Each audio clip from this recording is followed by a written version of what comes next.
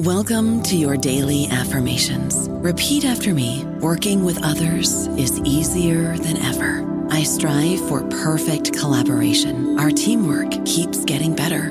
Yeah, affirmations are great, but Monday.com can really get you the teamwork you desire. Work together easily and share files, updates, data, and just about anything you want all in one platform. Affirm yes to start, or tap the banner to go to Monday.com. Lucky Land Casino, asking people, what's the weirdest place you've gotten lucky? Lucky? In line at the deli, I guess? Aha, in my dentist's office. More than once, actually. Do I have to say? Yes, you do. In the car before my kids' PTA meeting. Really? Yes. Excuse me, what's the weirdest place you've gotten lucky? I never win and tell. Well, there you have it. You can get lucky anywhere, playing at LuckyLandSlots.com. Play for free right now. Are you feeling lucky? No purchase necessary. Void where prohibited by law. 18+. Terms and conditions apply. See website for details. Hello, everybody. This is Marshall Poe. I'm the editor of the New Books Network, and I'd like to tell you that we have a new and improved website. It has 2 new features that we think you'll love. One of them is a vastly improved search engine, so that when you type in keywords, you'll get a bunch of episodes really quick. The other is the ability to create a listener account. And in that listener account, you can save episodes for later listening. So you can create a kind of listening list. We think these features are neat, and we think you'll enjoy them. Please visit the site today. Welcome to the New Books Network. Welcome to the Library Science channel of New Books Network. My name is Jen Hoyer, and today I'm speaking with Andrea Jamison, author of Decentering Whiteness in Libraries, a framework for inclusive collection management practices published by Rowman and Littlefield in September 2023. Decentering Whiteness in Libraries serves as a how-to guide for evaluating and crafting collection development policies that will help create equity in library collections. This book not only helps contextualize the need for inclusive collection development policies, but features user-friendly tables, guides, and sample policies. And Andrea Jamison is assistant professor of school librarianship at Illinois State University. Andrea, welcome to New Books Network. Thank you for the invitation. Yeah, really excited to have you here. But before we start talking about this book, would you mind introducing yourself to listeners? I'd love if you could talk a little bit about where you grew up and went to school, and what brought you to your work in libraries. Right, absolutely. I live in Chicago. I grew up in Chicago, and I grew up, something that I talk about often is the fact that I grew up in a very impoverished community. I think that's important because my experiences as a young child is really what led me into this path down this path to librarianship. And it's definitely due to the fact of my experiences within the educational system during that time.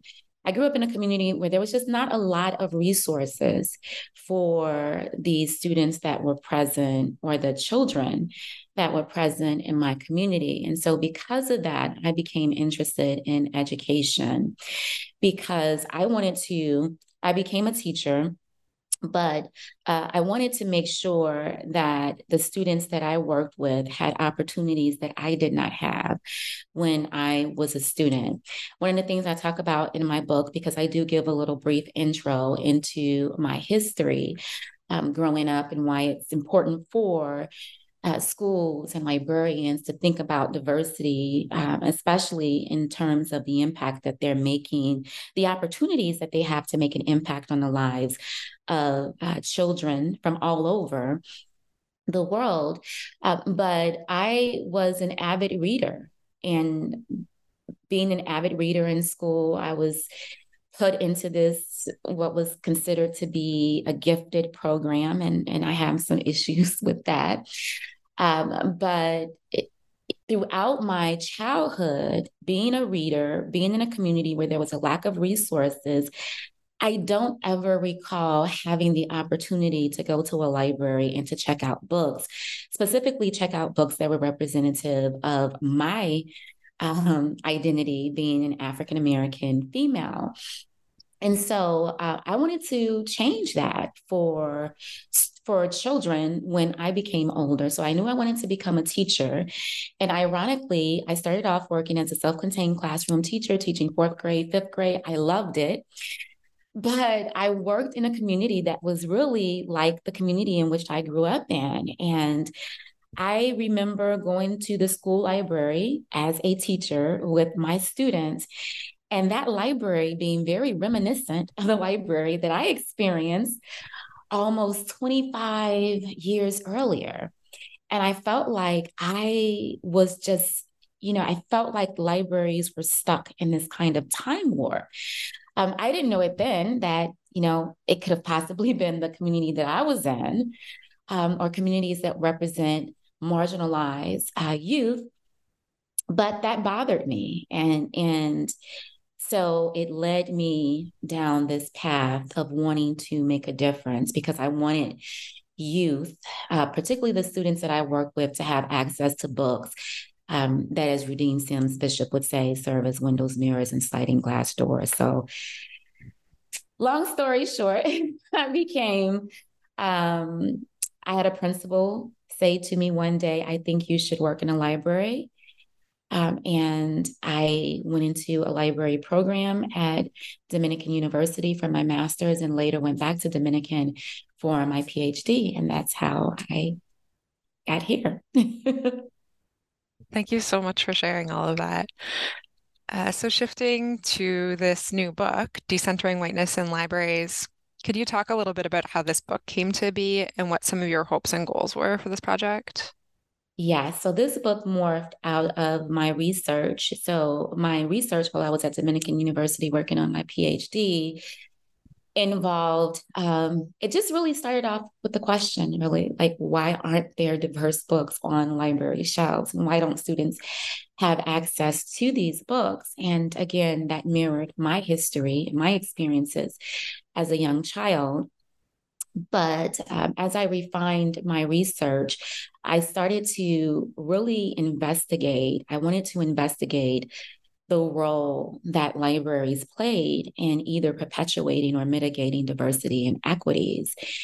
And so one of the ways that I attempted to get to the heart of this question was by analyzing collection development policies to see how policies manifest messages of diversity. One of the things that I came across consistently when I was researching the lack of diversity in children's literature, or the question as to why there aren't diverse books on library shelves, or why youth don't have access to diverse books, it just a constant thread came up in the literature, the fact that there are these diversity and equities that are just prevalent in publishing.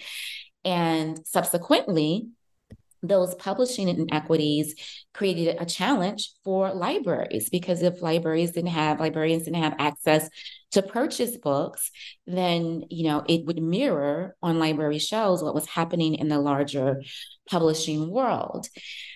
But I think what really stuck with me was the fact that libraries were supposed to be places that embody the democratic idea, right? So these are supposed to be spaces that support the idea of equity for all, but that was not happening. And there was so much literature talking about the need for diversity, and so many librarians who had made significant contributions to library services and advancing conversations about equitable library services for children and for all patrons in general, that I felt like, then why aren't we seeing more books on shelves?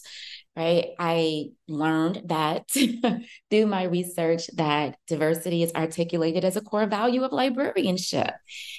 And so I was just curious to know, well, how do we as librarians, how do we address this issue of diversity? If we think back to 1960s when Nancy Lyric published an article in the Saturday Review titled The All-White World of Children's Literature, and that the data that she published highlighted the alarming representation of African Americans in children's literature. I think within the article, she talks about African Americans being represented in children's literature at about approximately 6.8%.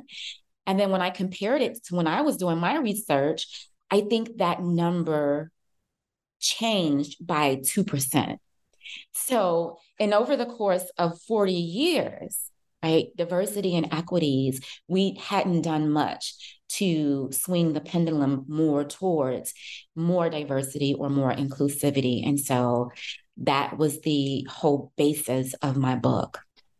Yeah, there's a lot of work to be done. And so then in the first section of this book, you unpack a little bit more how libraries got to where we are today and why we need to be doing inclusive collection development. Why do we need to look closely at this history of libraries, and what systems of racism and inequality are we going to find there that are being perpetuated? And then what work does all of that history lay out for us? That is a really, really great question. It's a great and important question. So let me say this. In writing my book, one of the things that I wanted to do was I didn't want to just contribute to the conversation, right? Because we know that these diversity and equities, it's a problem.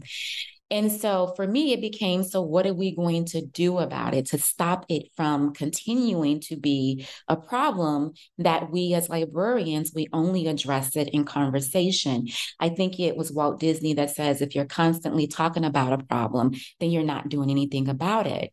And so I wanted to approach this book and my research, what I've learned from my research, from this mindset of what can I do to contribute to processes or practices that will ultimately bring about a change? So within the book, I talked about the history of libraries because for me, especially what's happening in today's socio-political climate, seeing a lot of things that's taking place today being represented in the history of libraries. And so some of the things that I talk about include the fact that libraries in the South, first of all, there was sort of this internal rift between librarians, right? So you have a profession, a field of librarianship, and after the 1896 passing of ruling of Plessy versus Ferguson, whereas segregation was deemed in so many words, the law of the land, you had librarians in the North that approached library services in one way, and libraries in the South that approach librarianship in a completely different way.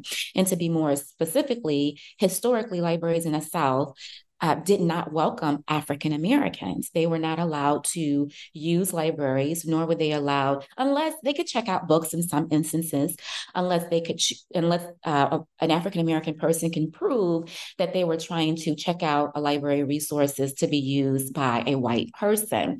And so that was very interesting to me, especially given the climate today where you're seeing a lot of censorship that's taking place. And you have groups and organizations being very strategic in their effort to target books that represent the voices of specifically African Americans as well as the LGBTQIA plus communities.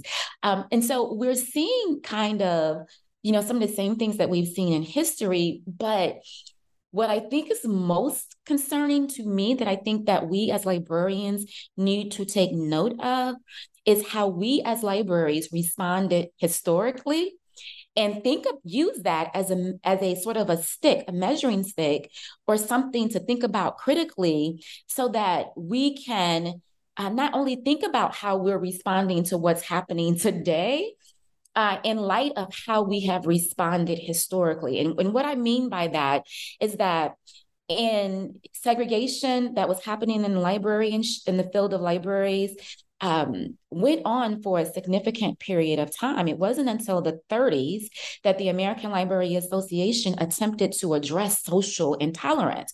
So 1896 until the latter part of the 1930s, where the American Library Association adopts the Library Bill of Rights. And the Library Bill of Rights were intended to make a stance on what was happening in the field of librarianship and to articulate this viewpoint that libraries should be a place that's for everyone. And again, as Andrew Carnegie states, that should represent the idea of a cradle of democracy. However, the response was, one, a very slow response, and then two, the Bill of Rights were introduced as guidelines. So they did nothing to really impact the social climate of libraries during that time. It wouldn't be until years, a few decades later, when the civil rights gained momentum, that you started to see protests in libraries that actually began to make a difference in how African Americans were treated in libraries, and really began to address some of the social intolerance that was taking place in Nazi Germany, as well as in Austria with regards to book banning. And so I say all of this to say that I think historically, if we look at the missteps that and I do indeed think that one of the missteps that the libraries have possibly taken, library leaders have possibly taken in addressing social intolerance, is this idea of waiting. Right? Trying to take a neutral stance. And I understand that there's a lot of conversation about libraries being neutral spaces. I absolutely disagree with that. I do not believe that libraries can be neutral spaces and at the same time support the liberation of groups that are being oppressed. I think that we have to bring to the forefront those groups who are having their rights oppressed or stripped from them, so that we can support their liberation, or so that they can have equal footing in the world of librarianship. Intellectual freedom, or the ability to speak out and to be heard and seen and visible in libraries, should be for everyone. So I think it's important because I think it can really help us understand how we should be addressing what's happening in today's society. And we should be vocal and we should be strategic and not just letting things play out in society.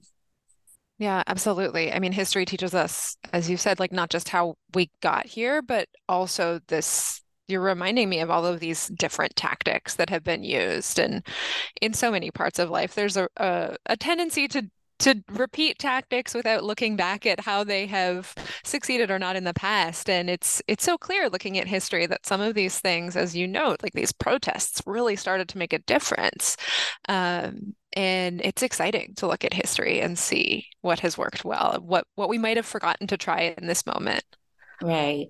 And you're so right. I think we have to learn, we have to use history as a learning tool for us. Dr. Martin Luther King wrote a book, Why We Can't Wait.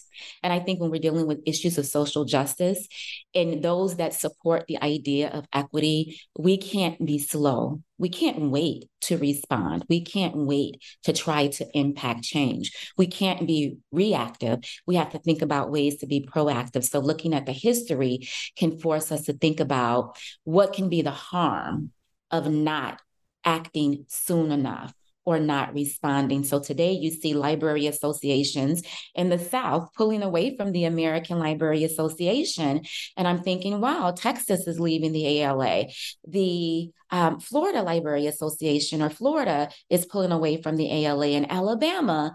And so again, you see libraries in the South doing something that may be considered deviating from what has come to be normative in librarianship, which is supporting the idea of inclusivity. And I think that if we're going to have unity and continuity across librarianship, we need to be thinking about our past and how, we don't need to relive what has happened in the past.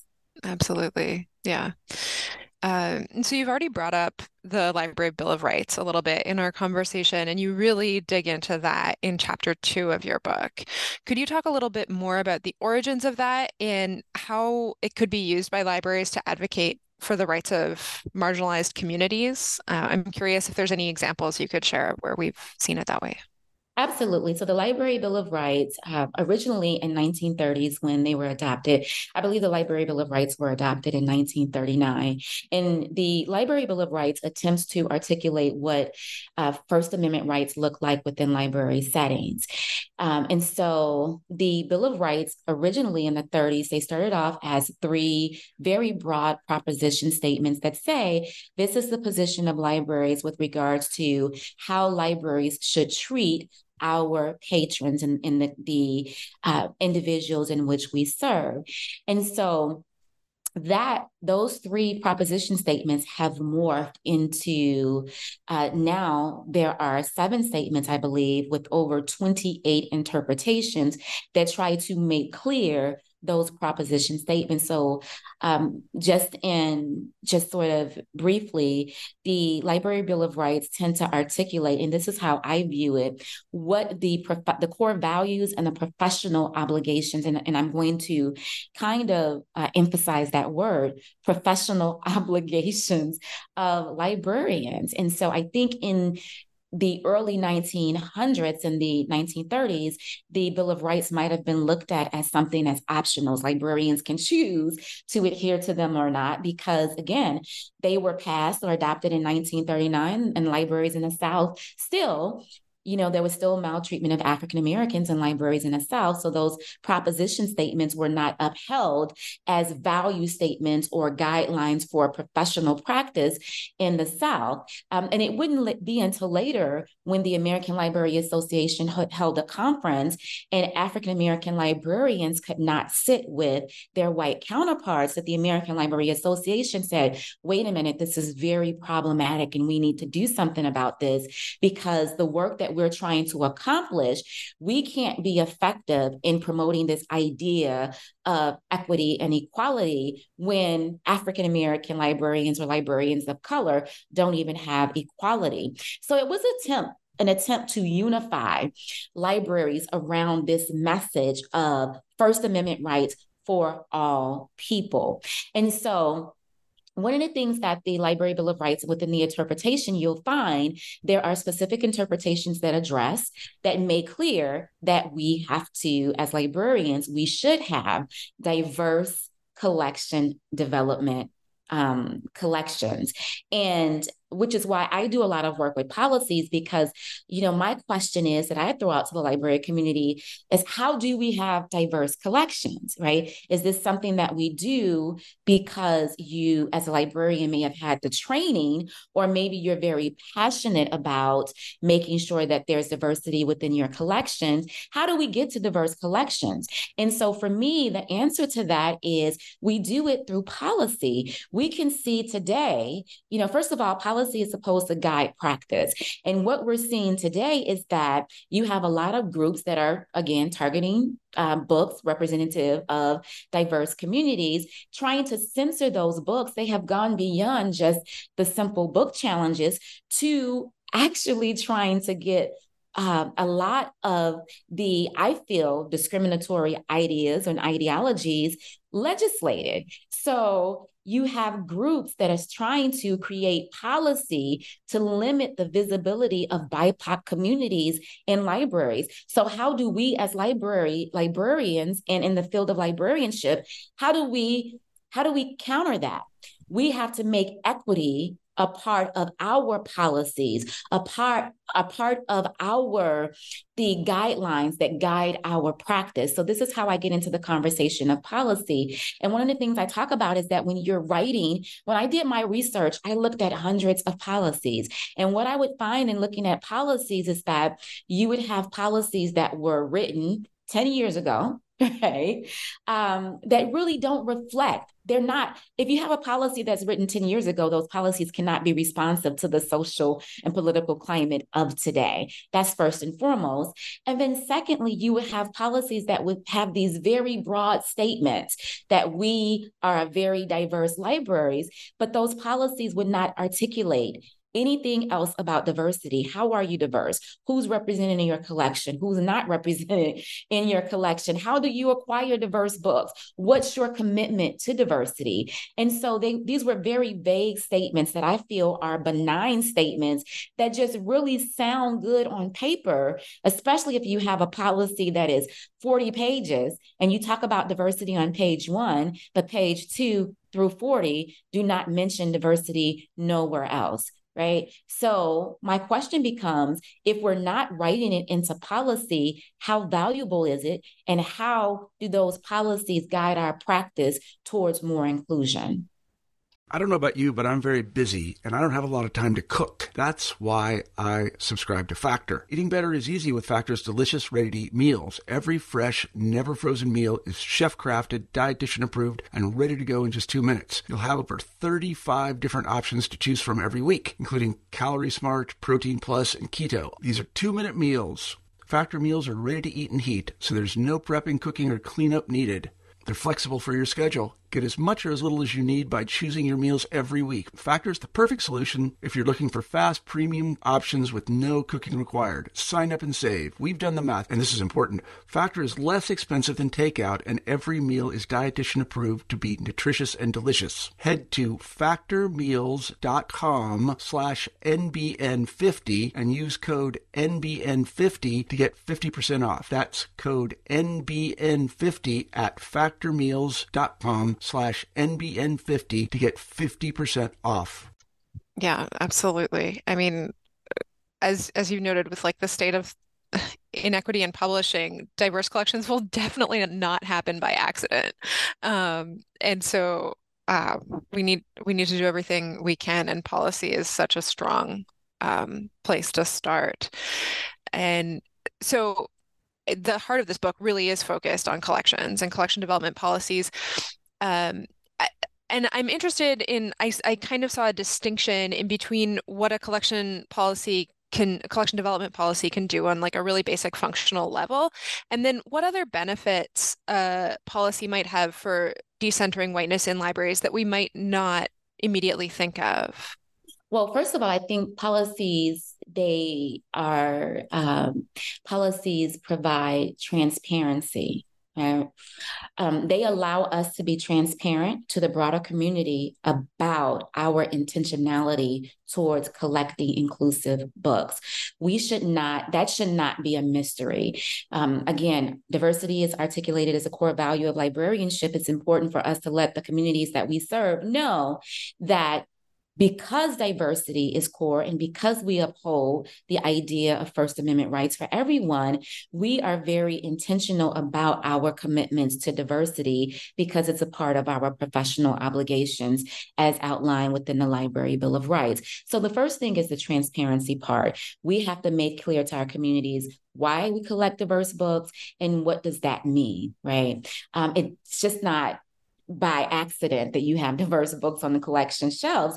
No, we're trying to represent a myriad of experiences, people, backgrounds, ethnicities, and cultures in various sides of a topic, which is, again, what's articulated in the Library Bill of Rights. The second thing the policies do, policies also create continuity of service, right? So you have librarians that enter the field of librarianship with varying levels of experience. So if you have a librarian who has not had a lot of experience working with diverse communities or a lot of experience selecting books representative of diverse voices, then that librarian may not be well versed on how to create inclusivity. They may not know where to go to select diverse books. They may not understand some of these conversations that are very important when we're talking about inclusivity, like authenticity on own voices, and also making sure that you're not building these collections of books that perpetuate negative stereotypes and that do not really reflect the communities that we're trying to represent in a positive light, or that don't reflect various communities across genres. And so the policies create continuity because it serves as the collective consciousness of the organization, where it says, this is what the organization intends to do with regards to inclusivity. And it puts everyone on a level playing field in terms of, this is how we are going to go about selecting diverse content. We're going to look at the representation. We're going to look at how these books support the psychosocial development of youth. We're going to look at whether or not these books have won awards. We're going to look at, right, you develop a set of best practices for selecting diverse books so that you won't have collections of books that really perpetuate inequities. It's not enough just to have diverse books on the shelves. It's important that we also think about how diversity is centered in the books. What are the messages that we're communicating to a larger audiences about the diverse communities that we're featuring? And so I think policies create that continuity of service as well, to make sure that you have librarians that they're saying the same thing about diversity and that they're doing the same thing with regards to diversity. And I think also policies is an accountability piece. It can hold us as librarians accountable if we're truly using policies to guide our practice. It's a way that we can turn around and say, okay, did we actually build collections and sustain diverse collections the way we said that we are going to, that was articulated in our policies? And especially in a climate where books are being targeted, books by marginalized communities or representative of marginalized communities are being targeted, we have to make sure that we have a reconsideration process. And so having those policies that state, we intentionally collect books representative of diverse voices because, right, because of the First Amendment rights or because of the Library Bill of Rights. And in doing so, we're very thoughtful in this process, and this is how we do it. And so now when you have that written on paper, you can use that to go back as a way to measure your own practice or hold yourself accountable. Absolutely. Yeah. And so this book, as you mentioned, grew out of a lot of the research you'd been doing, and one of the things you developed in that research was a tool for evaluating collection development policies, which you've called the JMOD. Could you explain what that is and how you created it, and then share how it can help librarians evaluate and write collection development policies? Absolutely. So it developed out of my research. I was looking for a way to perform a content analysis on the collection development policies that I was looking at initially, again, when I was at Dominican working on my PhD. And so I wanted to know the extent, if at all, library collection development policies address diversity. What were the manifest, and if so, what were the manifest messages of diversity within those policies? And so, again, I mentioned that I read so many different policies. So I wanted to create something that was very easy to use. And so it started off as an idea of a checklist, right? I wanted to read the policies and see what type of language. And something else that I was looking to do, I was looking to see the level or the measure of congruency between collection development policies and the Library Bill of Rights. So when I was developing this tool, I looked closely at the Library Bill of Rights. I also looked at the literature to see what is the language that is being used in the field of librarianship, when we're looking at the scholarship, when we're looking at the Library Bill of Rights, that's used to embody this idea of inclusion.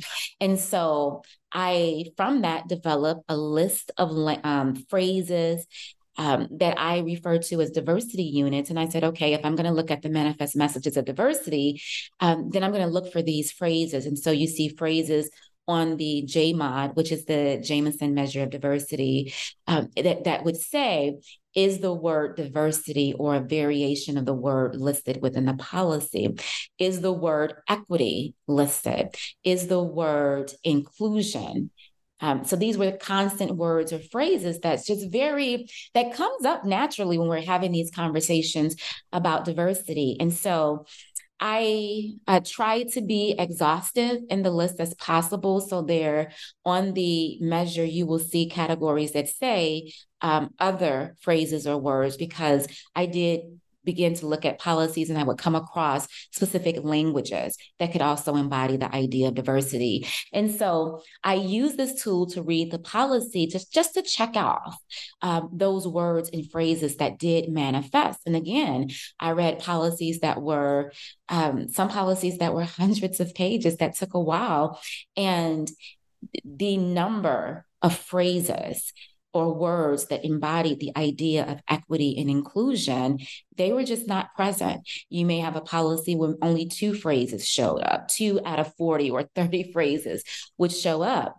And so I wanted to say, how can we change that? Because if a new librarian specifically looked at this policy, how is this policy going to communicate a commitment to diversity to that librarian? And so my recommendations was to say, okay, use this tool just to assess as a baseline how a respective policy might communicate messages of diversity. The goal is to think about ways that you can increase diverse language to have stronger messages of inclusion. We need strong messages of inclusion in the field of librarianship to counter this dialogue about censorship and not representing communities because of whatever reasons people feel that certain groups should not be represented.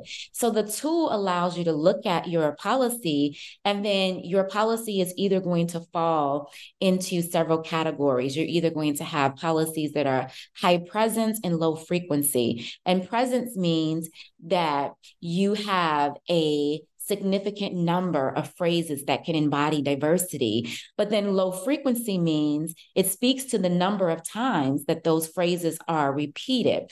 And so from my research and from this tool, it encourages librarians to think about 2 ideas: specificity and embeddedness. How specific are you being about diversity? And so I'll give you an example. I read policies that say we have a diverse collection. Well, the word diverse can mean many different things. What does diverse mean? Do you have diverse formats of books, right? Do you have diverse topics? In this climate, diversity, if you're referring to people, it should be specific, and you should contextualize diversity within your collection to let people understand what diversity means within your collection. And then embeddedness, there is a researcher by the name of Laura Numeroff who has written about content analyses. And one of the things that Laura states is that when you communicate messages, the important theme of the message is communicated by how many times something is repeated. So if I'm having a conversation with you and I'm trying to really convey something that I think is very important, I'm going to probably say it over and over and over again to let you know that this is what I feel strongly about. So the idea is, how much space does a certain idea take up in a message? And so embeddedness speaks to space. So again, if you have a policy where you have diversity that's mentioned, but diversity is not explained, you don't use other words to contextualize diversity, and it's not repeated anywhere in your policy, then it begs the question, well, how important is diversity? How clear is the message of diversity, which means how specific? And then how important is it when it's not being repeated? So the purpose of this tool is to get librarians to think about this. And this is just the first step. This is not the be all end all, which is why I said earlier, I wanted to do more than just talk about it. What can we do as a step to start working towards making sure that we codify diversity in our policies so that when we're having these challenges, we can say, oh no, we selected this book according to our commitment to diversity and according to our selection protocols when handling diverse books. Absolutely. And you do point out in chapter 7 here that writing a policy is one thing, but it does need to be put into practice. So where would you recommend that folks start with implementing a policy, and what other resources would you point them towards? Absolutely. again, I feel like collection development policies, that's the whole purpose of a policy, is to guide our professional practice. And if we're writing policies and we're not updating them, we're not revisiting, we're not having conversations about them, we're not talking to librarians about the policies to ensure that the policies represent the core values of our respective institutions, as well as the core policies of values of librarianship, then they're just wasted words, right? Which is what was written, which has been written and talked about in library scholarship. So putting it into practice essentially means just that you use, when you are a person that's involved in collection development, you are using that policy to make your selection decisions. One of the things I tell the librarians, the pre-service librarians that I'm working with, because of censorship, you're probably going to be called out to some degree to defend a book that you have selected. And you need to be able to say, these are the reasons why I selected these books. And that should be according to whatever those principles or those steps that have been enumerated in the policy should be. And so librarians should, again, be more specific. And when they're writing their policies, they should say within their policies, and I give examples of library policies. I think Illinois State University, I am biased, does a great job of writing a sample policy, or of having a collection development policy, because it represents the work of several librarians, not just my ideas, but of some really talented librarians who committed to diversity.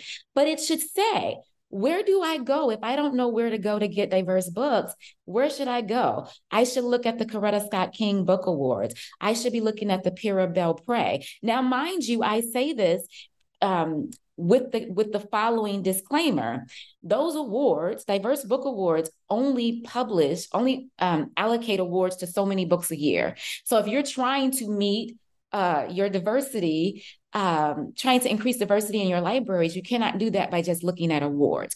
You have to go to other sites as well. Support diverse publishers. And writing this into your policy gives that newer librarian the resources that they need to be competent in seeking out books that are representative of diverse communities. So other resources, Lee and Low Books, right? They are an independent publisher that specializes in diverse content. Also, Diverse Book Finder. Diverse Book Finder has a collection analysis tool that allows librarians to not only analyze the diversity that's within their collection in a way that just doesn't focus on whether or not you have diverse characters, but it actually allows you to see how diverse characters are centered within books so that you can fill in any gaps in your collection. Maybe you have a lot of books in your collection that show African Americans, but only in the light of slavery or in oppressive stories.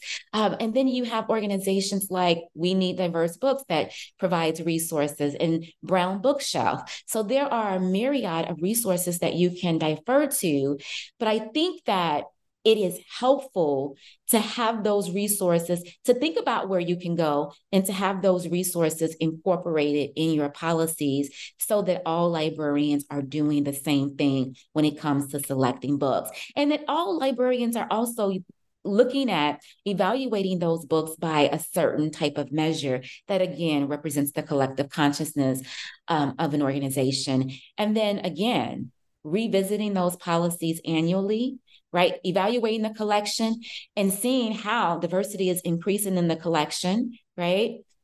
And going back to the table every 2 years or every year, as often as needed, to update those policies and to have conversations is really important so that the policies don't become something that looks good on your library website, but it really doesn't have a lot of meaning within the practice.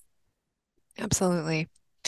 Well, I've taken a lot of your time, but before we wrap up, I would just love to know if there's anything else you'd like to share about this book that I didn't think to ask about, or if you'd like to share anything about projects you're focusing on now that have emerged from this book.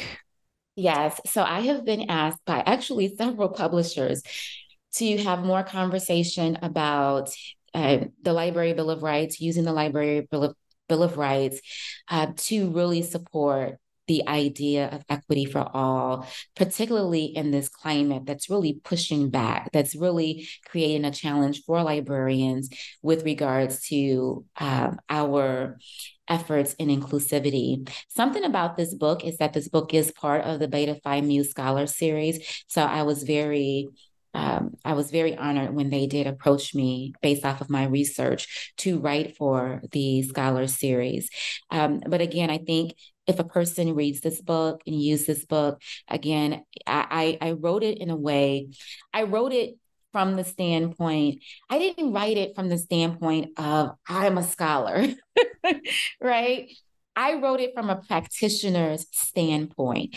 And as I was writing this book, I was trying to write it using language that I felt was easy, that was accessible language, as if I was talking to my students who maybe didn't know anything about librarianship, because I wanted it to be clear. I wanted it to be something that I found that when you're working on diversity initiatives and when you're working on any type of project, if something is really complex, right, it don't really increase the longevity of the project because people burn out or people may not be committed. So I wanted to do something that was really transparent and easy as a first step that someone can look at and says, okay, this makes sense. I'm hoping that people can say, you can modify this, you can add this, and you can do this, because I want it to spark the conversation. I don't want it to be the be all end all for remedying diversity issues in libraries. So that's what I want you to know about the book. And in terms of my projects, my future projects, I'm very vocal and adamant about making sure that as librarians, one of the things I will say is that diversity is not an option, right? People who are in society, a lot of the communities that we represent, those communities may not have access to resources, and they don't get to choose maybe the lives that have been afforded to them, whether they're growing up in communities where there's lack of resources. Maybe they've grown up in a culture that has been oppressed, right? I didn't choose to be an African American female, right? This is who I am. This is the life that I have been chosen or slated to live. And so because of that, I don't think as librarians, we should choose to be committed to equity for all communities. Our communities are supporting on us to make sure that we provide those windows, mirrors, and sliding glass doors, because everyone benefits, right? It benefits because it contributes to a more humane society, and it makes the idea of diversity something that's normative, right? Absolutely. Yeah. Yeah. Well, thank you so much for speaking with me. Once again, I've been speaking with Andrea Jamison, author of Decentering Whiteness in Libraries, a framework for inclusive collection management practices.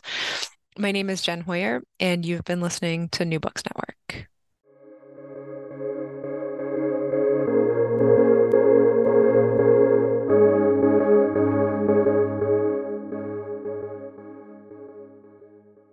With the Lucky Land Slots, you can get lucky just about anywhere. This is your captain speaking. We've got clear runway and the weather's fine, but we're just going to circle up here a while and get lucky.